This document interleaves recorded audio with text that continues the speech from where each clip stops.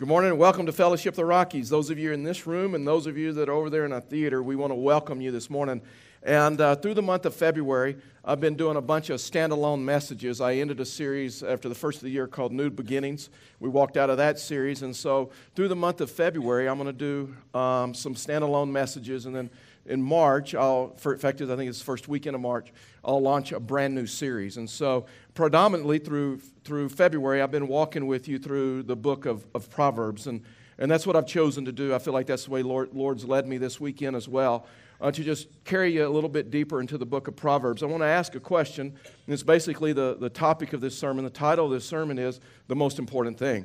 So the question I want to ask you this morning is, have you established the most important thing in your life? Have you established your priorities? Or maybe you know that. And so the question maybe is what is the most important thing in your life? And now Solomon, who wrote the book of Proverbs, would say the most important thing in his life was godly wisdom. You see, there was a time in Solomon's life when early in his life, God came to him and God asked him a question. And God asked him, Solomon, I'll give you a blank check. I'll give you one thing. I'll give anything that you ask for, I will give. What would you like? I mean, what a deal is that? And can you imagine if God came to you and says, listen, I'm going to give you one thing. Whatever it is, just a blank check, you tell me, I'll give it to you. What would you ask for? Would you ask for a new car? Would you ask for a new house? Would you ask for a pile of money, a bigger bank account? Would you ask for a new career? Would you ask for education? Would you ask for a new husband? New wife? No? Okay, so when I say stuff like that, wives, just look straight at me. Don't nudge. Don't say anything. Just straight. We don't want to turn this into marital counseling. So what would you ask for? You know what Solomon asked for? Solomon asked for wisdom. Solomon asked for this issue. He says, God, here's what I want. If I can have one thing, just give me wisdom. Just give me godly wisdom. As a result of that, Solomon wrote the entire book of Proverbs. The entire book of Proverbs is about this issue of wisdom. It's a wisdom in dating life. It's wisdom in purity and moral purity and marriage and how to handle relationships, how to handle conflict, all of those other things. And so Solomon writes the book of Proverbs, which is about wisdom. Proverbs chapter 4, verse 7. We're going to be all over. If you have your Bibles, electronic devices, you can join me in Proverbs 1, Proverbs 4, and then Matthew 23. We're going to look at the teaching of Jesus and kind of overlay it with this and look at this issue because Jesus talks about the most important thing. And so in Proverbs chapter 4, verse 7, here's what he says. This is what Solomon says. Back over his life, getting wisdom is the wisest thing you can do, and he should know. That's what he asked for. That's what he received. Even historians of their day would say, well, Solomon was the wisest man to have ever lived. And so he goes on, and whatever else you do, develop good judgment. If you prize wisdom, she will make you great. Embrace her, and she will honor you. So the purpose of the book of Proverbs, what the book tells us, what Scripture tells us, we don't have to guess with stuff like this. Fact is, Scripture answers our questions for us. Proverbs chapter 1, verse 1, as we just start reading, Solomon begins to talk about the purpose of this book. These are the Proverbs of Solomon, David's son, king of Israel. The purpose, so there's a purpose, we don't have to guess, is to teach people wisdom and discipline to help them understand the insights of the wise. So let's stop right there. Let's get a biblical working definition of wisdom. Wisdom is this. Wisdom is the ability to be able to see the problem and then the knowledge to know how to respond to the problem in a way in which God would have you. See, there's a lot of people that can see the problem. There are a lot of people that can see the problem in a marriage or relationships or parenting or career, profession, the culture, whatever. But see, wisdom says it's just not being able to see the problem. I mean, there are a lot of people that can see the problem. Wisdom is this, godly wisdom is this, is that when we can see the problem and we know how God wants us to respond to the problem, when we understand how God wants us to handle the situation or handle the problem. So that's a biblical definition of what biblical wisdom is, what godly wisdom is. Verse 3, we just keep on going. Their purpose is to teach people to live a disciplined and successful lives, to help them do what is right, just, and fair. These proverbs will give insight to the simple, knowledge and discernment to the young. Like the wise, listen to these proverbs and let the wise listen to these proverbs and become even wiser. Let those with understanding receive guidance by exploring the meaning in these proverbs and parables. These words of the wise and their riddles. Fear of the Lord is the foundation of true knowledge, but fools despise wisdom. In other words, fools despise godly wisdom, how to handle a situation God's way. and despise wisdom in discipline. So wisdom is this. Wisdom is learning to respond to problems in your life. It's learning to respond to life in a way that God would have you respond. Now here's the problem. The problem is we have a sin nature. And the problem is this, is that we have an inclination to sometimes make decisions not based upon what God says, but what we feel is right, or to trust ourselves and not trust God. In fact, Solomon was pretty upfront about this in Proverbs 14:12, and he just said this. He says, there's a path before each person that seems right, but in the end it leads to death. It leads to destruction. See, godly wisdom helps us not to inflict pain on ourselves. And if we're honest, most of the problems we deal with in life are problems we've caused. And so, wisdom is this issue of learning to live life based upon God's Word, what God says. I mean, maybe this morning you don't have to answer this out loud, but how many times have you made a decision and you thought it was right? And you thought it was the right thing to do, and you thought it made sense, and you thought it was a good idea at the time, and you never had any consideration of what God's Word would say about it or what God would have you to do. And all of a sudden you had pain and hurt and loss and difficulty. See, Proverbs says this. Proverbs talks about the importance of just living a holy life. And, Proverbs talks about, and if you've been with us in the New Beginning series, we talked that the spiritual life is lived from the inside out, to where it's just something that lived from the inside out, that we're a new creation, and it's lived from the inside out, not the outside in. You realize Proverbs talks about this as well. In fact, Jesus talked about it over and over and over. That whatever happened to the importance of just living a holy life, an inside out, instead of an outside in, which is just a superficial life. To where an individual is only really concerned about their appearance and making a good impression and all of those other things. And so, but it's not an inside out. See, Jesus began talking about this topic. He began talking about this inside out living instead of outside in living. And about 2,000 years ago, so he got a bunch of church folks together, which had a lot of application in our culture, has a lot of application in our culture today. So he gets this gathering around, and they're all church folks. And he says, hey, I just want to talk to you. I want to tell you some things. Matthew chapter 23, verse 23. We'll just pick the story up, and we'll read all the way through 26. Here's what Jesus said to some church people. He said, what sorrow awaits you, teachers of religious law, and you Pharisees, you hypocrites! For you are careful to tithe even the tiniest income from your herb gardens, but you ignore the more important aspects of the law, justice, mercy, faith. You should tithe, yes, but do not neglect the more important things. You blind guides.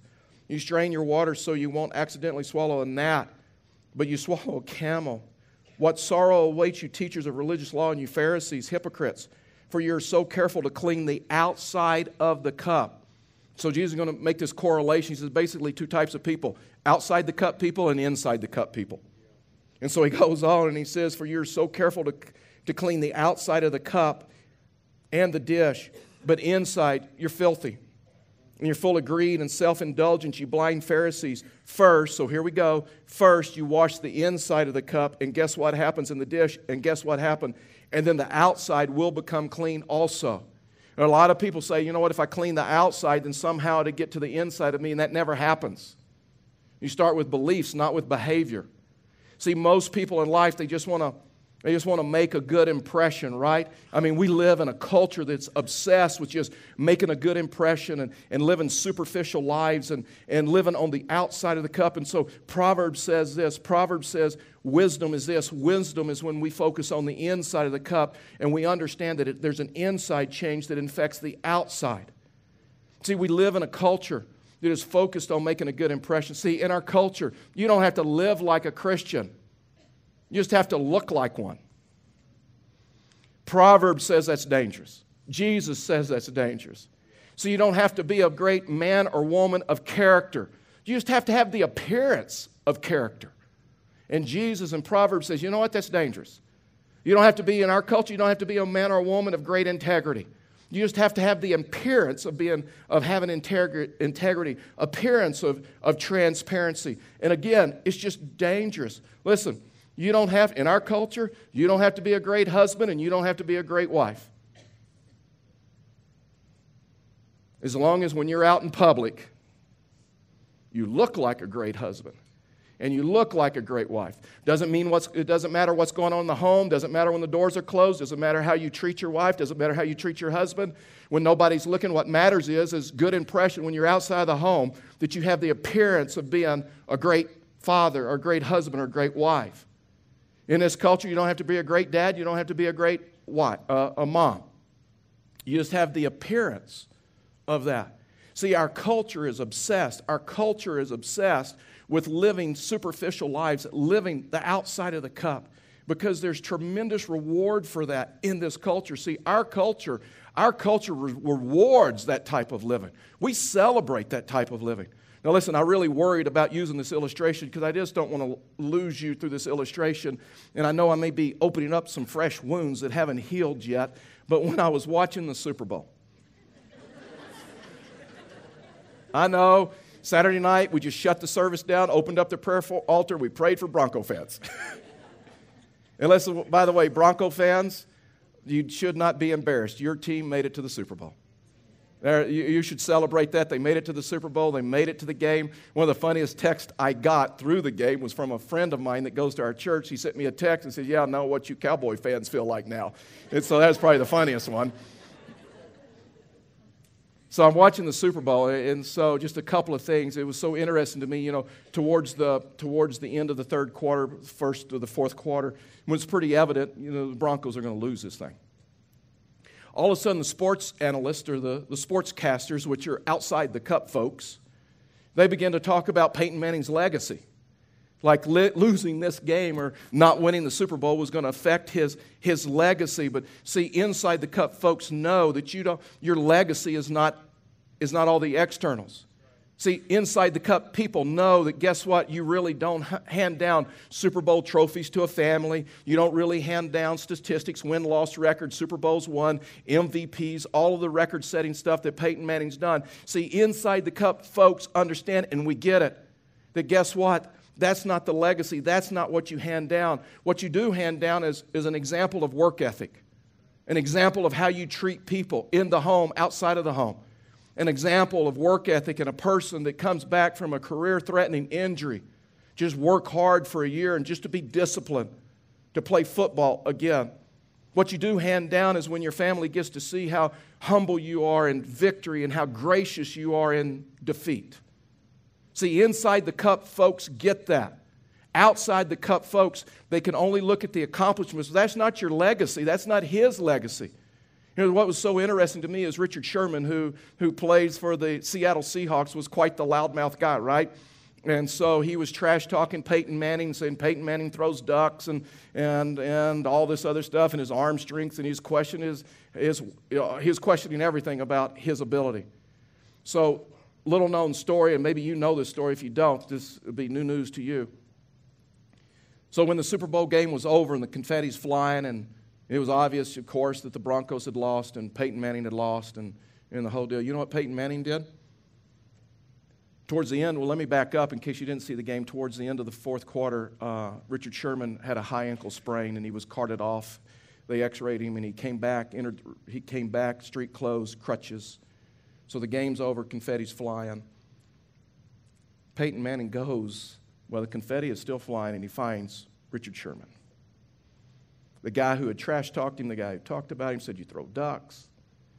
And he shook his head. He said, congratulations on a great win. And he said, how's your ankle? You going to be okay? Is it serious? Richard Sherman said of Peyton Manning, that man's a class act. I could learn a lot from Peyton Manning. That's a legacy. That's inside the cup stuff. No doubt Peyton Manning got it from his dad. His dad is Archie Manning, played quarterback for the New Orleans Saints. Peyton Manning said of his dad's priorities in an interview many years back, he said, my dad, number one, when you look at my dad's priorities, he never went to a Super Bowl, stayed at the same football team his whole career. He said his first priority was God. He was a believer. He was a Christian. Regardless of my dad's schedule, regardless of his football schedule, we were in church every weekend. We were in Sunday school every weekend. Second priority in my dad's life is he was a husband, he was a dad. Third priority in his life, he was a football player. He's a football player. That's who he was. He said, my dad had his priorities straight. My dad had his priorities in order. In other words, his dad was an inside-the-cup guy. See, 2,000 years ago, Jesus addressed some church folks with a pretty hard message. And he said, if you're an outside-the-cup person, if you're a superficial person, if you're only worried about a good impression, I just want you to know this. Woe to you. Now, in the Greek, that word woe, W-O-E, in the English, is a deep word. It means this. It's a painful word. It means great sorrow to you, great hurt to you, great disappointment to you, great sorrow to you if you only care about outside-the-cup stuff. Great sorrow to you if you only care about appearance, if you only care about a form of godliness. See, Proverbs says this, there's great danger in living superficial lives. Paul's writing to Timothy, and Timothy's going to be a pastor, and he gives him some pastoral instruction in 2 Timothy chapter 3, verse 1. And here's what he says. Paul's writing to Timothy, and he says, Timothy, you should know this. Then in the last days there will be very difficult times, for people will only love themselves and their money. In other words, you know what their priorities are going to be? Self. It's going to be their money. It's going to be their time. You try to come in between their money and their time as a pastor, guess what? They are going to push back. Why? Because their priorities is all about them. Their priorities are about their time, how they spend their time, and their money. They will be boastful and proud, scoffing at God, disobedient to their parents, and ungrateful. They will consider nothing sacred. Is that not where we are right now in our culture? Where our culture doesn't consider anything sacred. I mean, to where just the opening of His Word and just reading His Word daily, the worship service that we enter into, the Lord's table when we take the Lord's Supper together. You know what? Our culture doesn't even consider marriage secular anymore. Fact is, we've turned marriage into a government thing. And what he said, you know what's going to happen? In the last days, there's going to be a group of people, and they're not going to consider anything that's sacred. And then he goes on and he says they will be unloving, unforgiving. They will slander others, have no self-control. They will be cruel and hate what is good. They will betray their friends, be reckless, be puffed up with pride. They will love pleasure rather than God. They will act religious, outside the cup folks. They only care about appearance. They only care about looking like a Christian, not living like a Christian. But they will reject the power that could make them godly. And isn't that interesting? He's talking to church folks. He says, there's some church folks you should stay away from. Because they will influence you. And so we live in a time where even, you know what, there's even church folks today that they really care more about just having a form of godliness. And Jesus would say, you know what, that's just not enough. Jesus would say, you know what, that cup will not hold water. See, the outside of the cup life may offer a form of godliness, but there will be no power in your life. I mean, it really and truly is a question I've had to deal with. Do you want to live an ordinary life or an extraordinary life? Where you see some extraordinary things go on. And so so Jesus saying, here's the deal. When you're an inside the cup person, you have great power in your life. But we live in a culture, we live in a time where even church folks are saying, you know what, you don't really have to live like a Christian, you just have to look like a Christian, and you can live like hell, you can make any decision you want, you can do anything that you want, because you know what, what's really important is you just look like a Christian, to where people just think you're a Christian. And Jesus was like, you know what, that's just not enough. And if you don't know why you believe and what you believe, then I'm telling you, your Christianity is irrelevant. And there's power in truly worshiping God and telling God, God, I want you to clean the inside of my cup. God, I just don't want to have a form of godliness, so I just act like a Christian when I go to church, or I act like a Christian when I'm with my Christian friends, or I act like a Christian. Meanwhile, my life is a wreck. And Jesus would say, you know, first off, we clean the cup, and we clean the inside of the cup.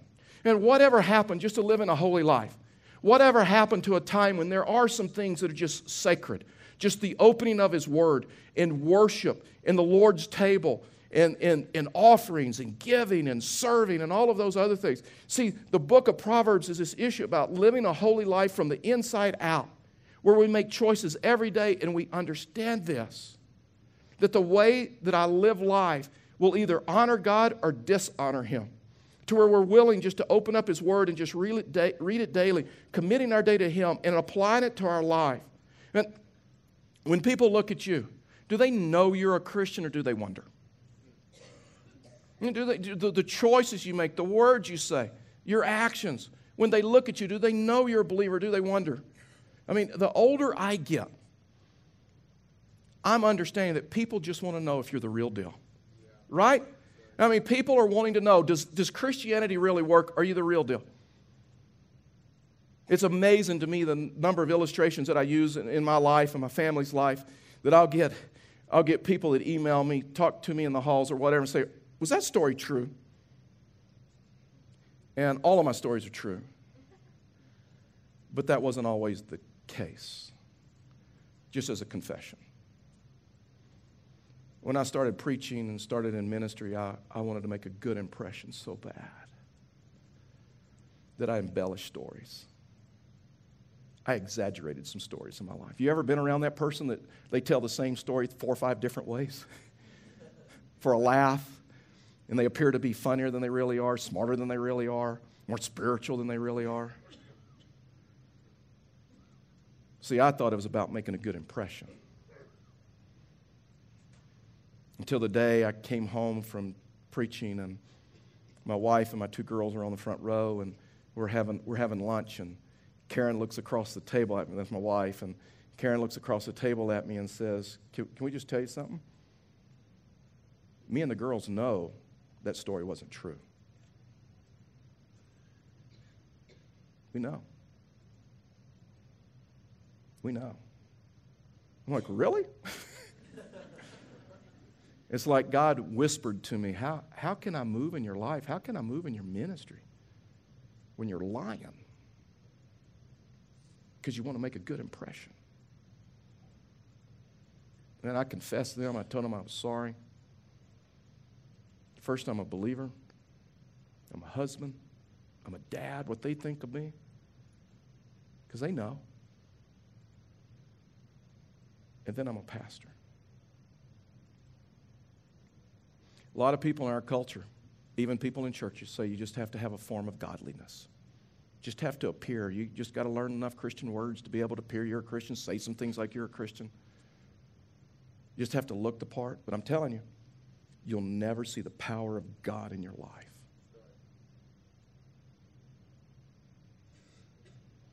When people live a superficial life, you know what they want to do? They just want to make a good impression. A holy life is one that keeps company with God, where people believe that it's possible to live above sin and the power of the Holy Spirit. See, a popular person wants to make a nice impression, but a holy person makes a difference. And Jesus thought this was such a big deal that he's trying to get it across to these people that he's talking to.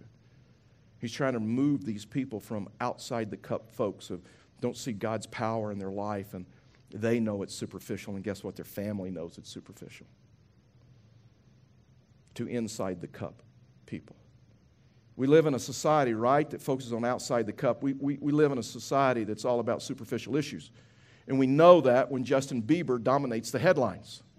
Like, who cares? Seriously. Who cares? Miley Cyrus, Lady Gaga, you name them. When they're the leading, and we call it a news story, seriously? See, we live in a society, and you know that you're an outside the cup or superficial society when all you talk about is symptoms and not sin issues of the society. When all you talk about, you know what? We need more laws. We need to come up with more laws. That's what we need. You know what that is? That's outside the cup folks. That's people that believe that we focus on behavior and not beliefs. And all we need more laws, and we need better laws, and we need to write more laws, and that. But listen, in a superficial society is godless. And God wants you to make a difference in the marketplace and where you work. And God wants you to speak for Him. And God wants you to display godly wisdom and so that people know that your Christianity is real and you're not one way with this group of people and you're not one way with this other group of people. You just are who you are. And God wants to use you in the marketplace. And so guess what that means? That means you don't judge. It means you don't judge other people. That means you don't slander other people. That means you don't gossip about other people. That means you don't make fun of other people. Guess what? That means you don't make racial comments. The Bible is very clear. There's no such thing as one culture being better than the other. Different. It's a sad commentary when Christians are racial. That means you don't laugh at coarse jokes. That means you walk away from sexual innuendos. That means you walk away from sexual temptation. That means you become a lover of your husband or your wife only. That means you model Christ for your family inside the home, just not when you're sitting in the pew or the chair next to them in a worship service. And you model Christ for your children, you model Christ for your grandchildren, so they know that you're a believer, and they know that this has power, and they know this is important. Listen, we're in a new phase of our life. We got two grandkids now, two boys, Gavin and Micah.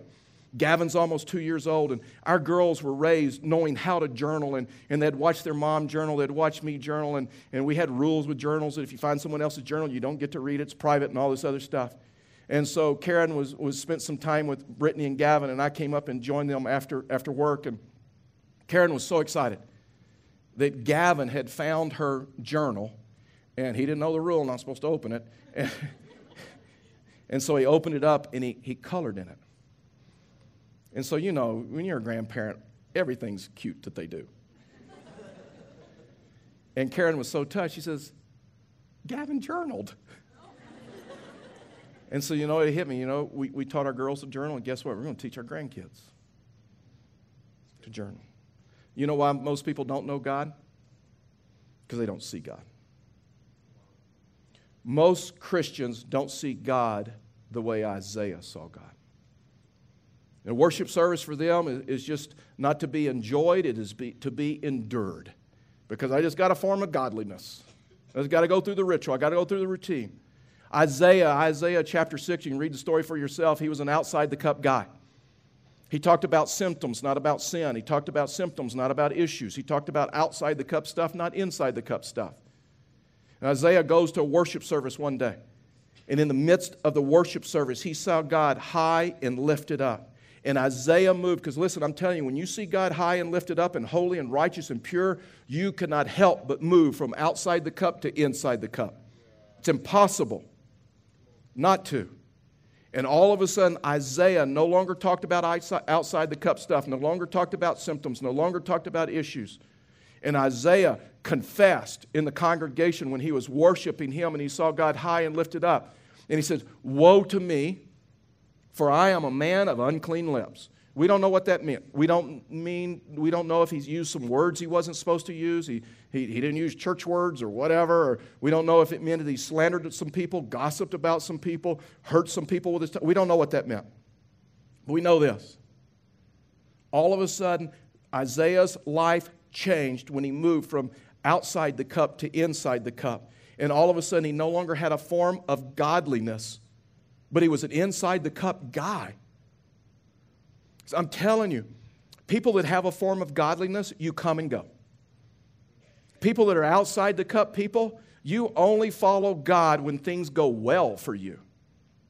But when things get difficult and the going gets tough, you bail. Why? Because there's a form of godliness, because it's just about the outside. It's just about what benefits me, how he blesses me. And Job writes in Job chapter 1 that the toughest times to follow him is in the difficult times. That's when you and I get to find out, what do we really believe? And when Job lost everything, he's in a worship service, Job chapter 1, verse 20. Watch this. Job stood up and tore his robes in grief. See, when Job lost everything, he didn't bail on the church. He didn't quit the church. He ran to the church. Then he shaved his head and he fell to the ground to worship. And he said, "I came naked from my mother's womb, and I will be naked when I leave. The Lord gave me what I had. The Lord has taken it away. Praise the name of the Lord." That is an inside-the-cup person. That is an inside-the-cup person when you have lost everything and you can still stand up in the congregation and say, "I lift my hands because I choose to believe again." You are good. And that you are holy. And it's not about the outside, it's about the inside the cup stuff. So you may be wondering, are there any points to this sermon? We got some blanks here and we need to fill something in. Let me give you 3 things about how to get godly wisdom. I'm telling you, every one of us needs this. Just real quickly. First thing is this. If you're going to get godly wisdom, you have to spend time in His Word. Listen, I'm going to keep hammering that. I've hammered that for my whole ministry. Some of you come from backgrounds that you were told, guess what? Don't read the Word for yourself. You can't understand it. We'll explain to you what the Bible says. Here's the crazy deal. The Bible wasn't written to priests. The Bible wasn't written to pastors. The Bible wasn't written to theologians. The Bible wasn't written to denominations. The Bible was written to believers.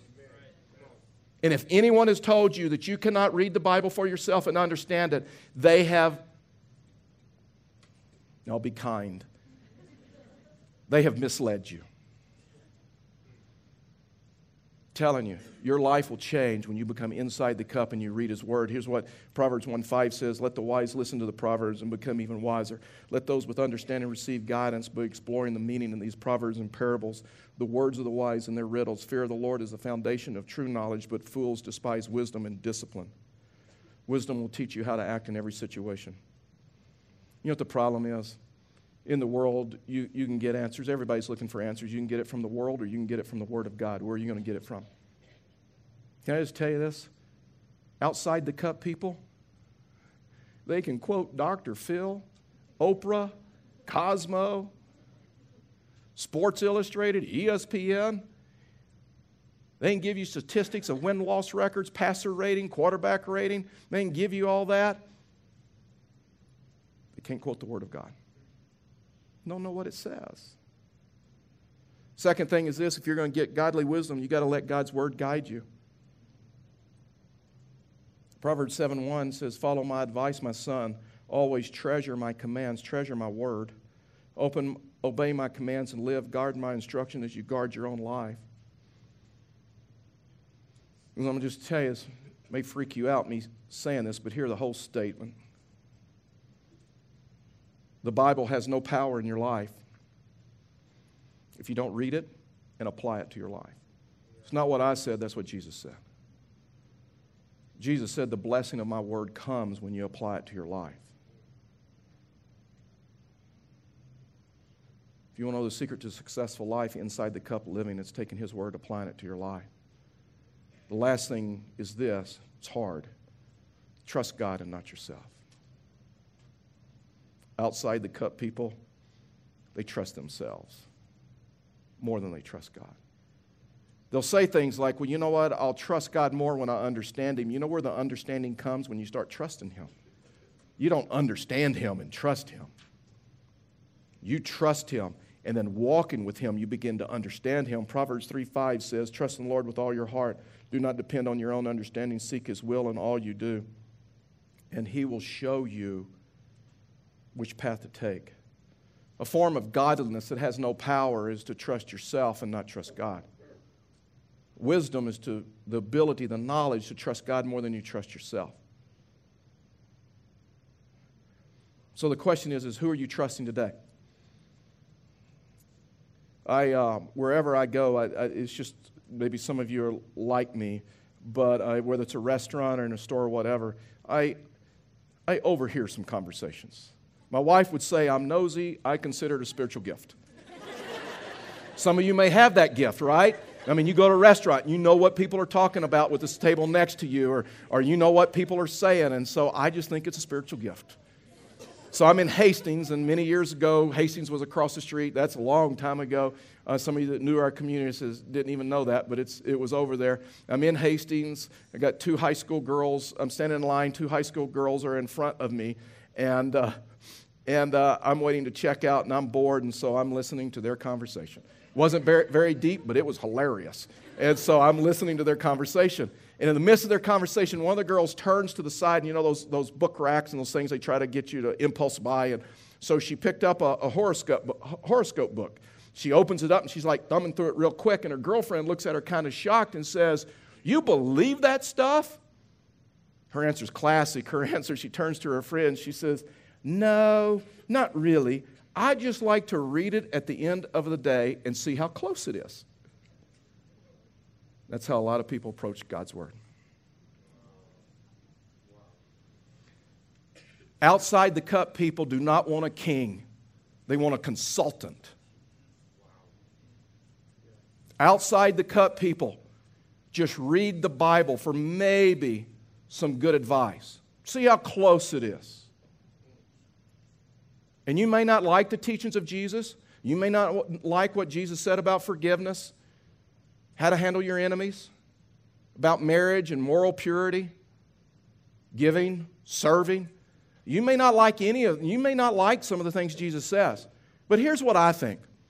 I think because he went to the cross, he took my sin, he shed his blood for me, and he was resurrected on the third day, I think we should listen to him. But through him and through his blood, we have forgiveness, we have eternal life. We have a relationship with him. In Christ, we're perfect and holy. And because of that, I think we should listen to him. And I know there are a lot of people who say, well, I don't know if I like the thing that Jesus says there's only one way to the Father, it's through him. I think that's kind of narrow-minded. There should be many ways. Here's what I'm thankful for. I'm thankful for a way to God. I am thankful that he gave us a way to him for forgiveness and for eternal life. And so the question to you is, who are you trusting? And are you in relationship with him? Would you bow your heads with me and close your eyes? Let me ask you, what is God saying to you as a result of this message? Just real quickly, we won't be in this moment long. It's probably the most important part for us to look at this and say, how are we going to respond to this message? What is our next step?